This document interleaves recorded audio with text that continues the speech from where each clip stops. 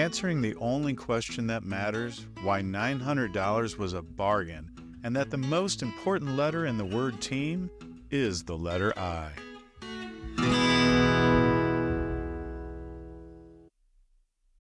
Welcome to No Bow Tie, where we conquer emptiness and frustration, discover our uniqueness, and live with relentless joy. I'm John No Bow Tie Swoboda, author and musician. Today we're going to talk about one of the greatest challenges in life, and that is knowing what you really want. Be sure to subscribe. Placing value on what you want is not hard to do on short term. We want the price of gas to go down. We want people to like us. We want our kids to do well in school. We want to get a raise. The list goes on of all of these things that we want in the immediate vision. But looking beyond, what do you really want in life? What do you want your signature to be when it's all over? What contribution do you want to make? What energies do you want to be living day to day? To put value on that decision is really hard when you're bombarded by, the monstrosity of life creeping in under the door, always filling your jar of time and never making it seem possible. One time I was recording an album in St. Louis, downtown St. Louis, up in the lofts.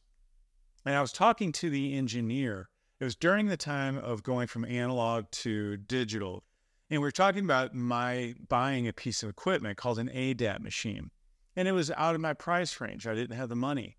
And the assistant, his name was Wally, he was walking in, stacking boxes and going out. So he could kind of eavesdrop accidentally on what we were talking about. He could hear just bits of it. And one time he walked in our conversation, and he turned around and he said, $900 for something you want? That's a bargain. He turned around and walked out. He didn't know what we were talking about. It was just that we spotted something that we want, something that was pivotal in the direction of life. So when you find something you really want, you can answer why. If you can't, it's a real problem. If you can't answer what's the best thing that this is leading to, it's a problem. Do you hit the emotional want? Are you waiting for life to reveal to you what your life is about? That one day it'll happen. Don't count on that. We're going to take some time and really look at how to know what you want and get involved in it. When you decide what you really want, it can be scary. You're going to have some fear because you're going to be paying attention to the emotional content of your life, of what you see in the future, of what you know you're worth that you're not already getting. And isn't it frustrating to look around and envy other people who are carrying that weight through life with momentum? Don't you want to be one of those people? You want to live that life where when you look in the mirror, you know what you're about and why. You're not just paying attention to somebody else's goal list or somebody else's training of how you should live. When you do, that fear is going to try to stop you. You've got to step up and be ready for that. That fear is going to come because it involves growth. It involves getting what you don't already have. It involves, instead of repeating yesterday, it involves creating tomorrow, and you're going to do it today. In all of life's journeys, the number one thing you owe to yourself is to get away from the pain of the inner loneliness of wanting and start having in your life the accomplishment of getting what you know is you, what you know is a reflection of yourself in this world.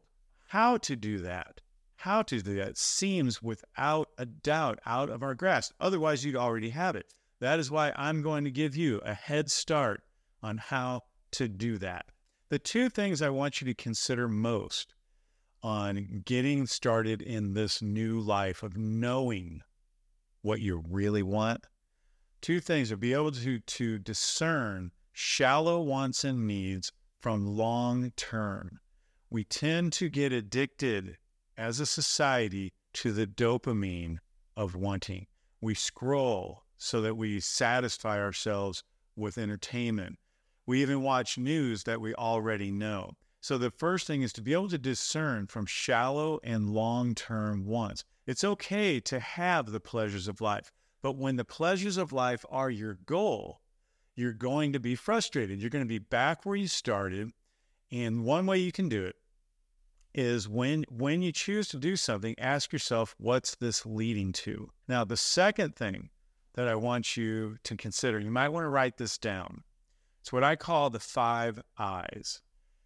Interest, intrigue, ideas, inspirations, and last but not least, involvement. So with interest, that's an easy one. You can pay attention to what you're interested in. Quick fix, no big deal. But when you take those interests and single out which ones really intrigue you, does a rerun episode of something intrigue you? No. Does the same old news intrigue you? No. Does new news get your attention? Does what's going on in creative ideas according to your interests? That's intrigue. Intrigue tells you, where could this go? Intrigue starts to build a vision of possibility, which leads to the third I, ideas. When your ideas start to kick in, and they will, your ideas will kick in because you're paying attention to the intrigue. You're massaging that intrigue and you're working it and you're noticing the world in a different way, and your ideas will start to flow. You're going to put 2 things together that you hadn't put together before. When you do, record it somehow. Write it down, record it, get a voice message, keep a list of these ideas. These are one of the most valuable things in knowing what you really want, because you can listen to them later or read them later, and you can then, again, discern if it's a shallow or if it's truly a long-term one that's going to give you satisfying end in your life. The fourth one, inspirations. As you work those ideas, you can probably feel it already. As you work those ideas, inspiration is going to come. Now, when inspiration fades, and it will, inspiration is not a momentum that sustains itself. It comes and it goes. You have to renew it with new ideas and new work. But when it fades, you have those ideas written down that you can depend on. You do them anyway. Do it, then decide if you should have, is always the principle. And the last one, involvement. Please don't fool yourself with this one. You have to stay involved. As soon as you know what you really want in life, you have to stay involved in it. You have to be swinging at every pitch. You've got to be willing to take failure, and you will. It's going to be scary because you're going to grow. You're going to grow into who you want to become. The value of knowing what you really want that causes pivotal change in your life has more value than almost anything that you can reach for in your physical world. Now that you have the formula for succeeding and taking the step of learning who you are and why you want that to happen, be sure to tune in next week's episode. It's going to be very exciting. We're going to talk about the management of time and why it's complicated and can become very simple, and be the first to get on the email list for this episode. I'm going to leave you with a musical feature written by Dyler Mondo Rice. It's a classical piece called Chodo de Baiana, and I'm going to show you how I have taken the bow tie out of classical music. Have fun, enjoy.